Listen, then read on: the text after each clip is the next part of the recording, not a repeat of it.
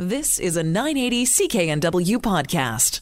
Well, as you likely heard in the news, the report presented by the Mobility Pricing Independent Commission has been released. We got a first look at it this past week. Two ideas put forward, two options for reducing congestion on streets throughout Metro Vancouver. One idea, congestion point charges, where drivers would be charged for passing a certain location. The other, pricing the distance that a driver goes. That could go by time, could go by location, and each kilometer that a driver passes would be charged. Well, let's bring in Gordon Price, who is a director at the city program at SFU, to talk a bit more about this. Gordon Price, thanks so much for being with us. Good morning, Joe. What is your reaction to the ideas put forward by the Mobility Pricing Commission?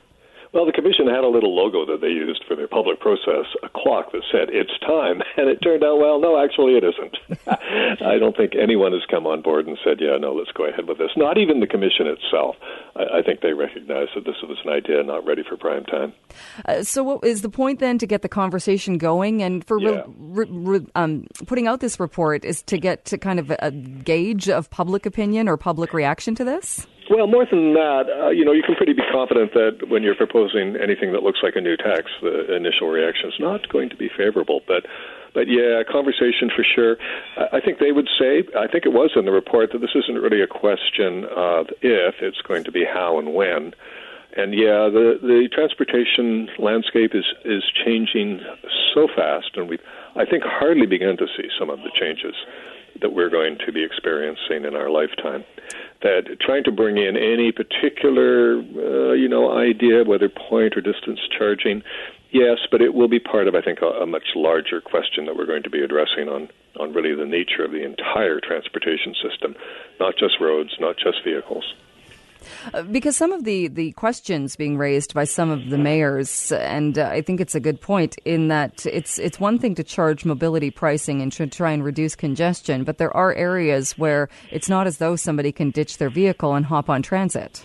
No, absolutely. But the experience in other cities that have tried it, there aren't many, but certainly in Stockholm and London, they're probably the best known for that relate to our experience, is that the people adapt actually pretty quickly. And when they see the benefits, you'll get a complete change in public opinion. In Stockholm, a good example, they did an initial trial run. People were generally opposed to it. After they experienced the benefits, about a 20% reduction in congestion. More importantly, a much more reliable transportation system, particularly if you were driving.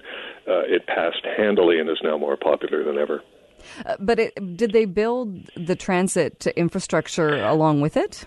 They did some. It turned out, actually, that according to the chap who was here just last week, people adapt in some ways they don't even know. Transit, yes, is part of it. But it turns out that you don't really need to add a lot of additional transit, but it has to be a practical choice for people. Right, because if it's going to take you 2.5 hours to go somewhere that you could drive in 40 minutes, that's not the best choice. In that case, you drive. Right. I just think I understand, we tend to stratify out, it's one choice or the other.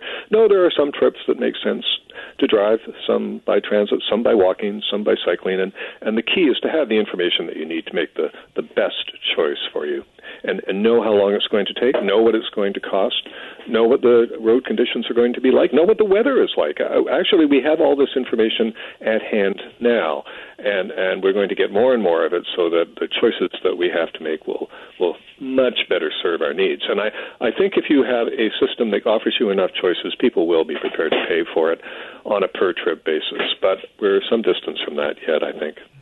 There was talk in the report as well that in some of the options, it could also lead to the elimination of the fuel tax. That was met with some skepticism by people saying, will that actually happen, though? Well, it's happening whether we like it or not, in a way.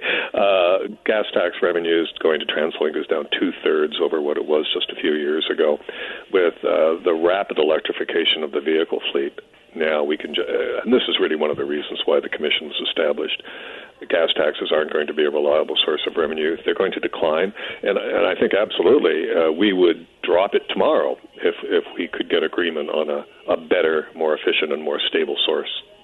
How does it look, or does Stockholm do this as far as the idea of charging per kilometer? How does that unfold, or how do you put a system like that in place? Well, we're going to be able to look to Washington and Oregon. They are actually pretty advanced on pursuing this. The technology is theoretically available. Really, you could do it on your phone practically, but clearly issues around privacy, who has the information and how they use it. I don't think that's where the challenge is. I think it's having a system that people can trust, that is fair, and fair is really, I think, in the end, what this issue is about. And then, the technological solution, it has to work the first time. This is another message that we got very strongly from both London and Stockholm. Don't try advanced technologies that haven't been tested. Use something that's going to work on day one. If that system fails, you won't recover. So, again, we've got a little work to do. Fortunately, a lot of other places are going to do that work for us, and I think we will get the benefit from it. Although, if one only needs to look to the Compass card system, there are many, many cities around the world that already had much more advanced systems in place, and it still took us a very long time to get our system up and running. Yeah, and TransLink was very much criticized at the time, but now we have about a 95% take-up on that card, which is extraordinary. It's the highest I've ever heard, and it works pretty darn well. So was it worth the time? I would say so, particularly if they had rolled it out and then had to say, okay, sorry, we kind of blew it on that one. It took longer than they hoped, but that's the nature of technology. Realistically, then, looking at mobility pricing, the options that have been put forward, realistically speaking, when do you think we might see something like this in the region? Well, I think we've got to avoid looking at the problems and the solutions of the 20th century and be thinking about where we're going to probably be. And even then, I would maybe not use the word probably. I don't think we know yet. You can see such dramatic change coming in the kind of technologies we're going to be using. I'm talking not just about the car. Automated vehicles clearly in some way are going to be affecting our lives, but the information technologies, all of the different choices that you may have, if they can be integrated in one seamless system, so that we stop thinking about ourselves as drivers or cyclists or transit users. We're going to be all of the above, and I think there actually will be variations on all of that as well.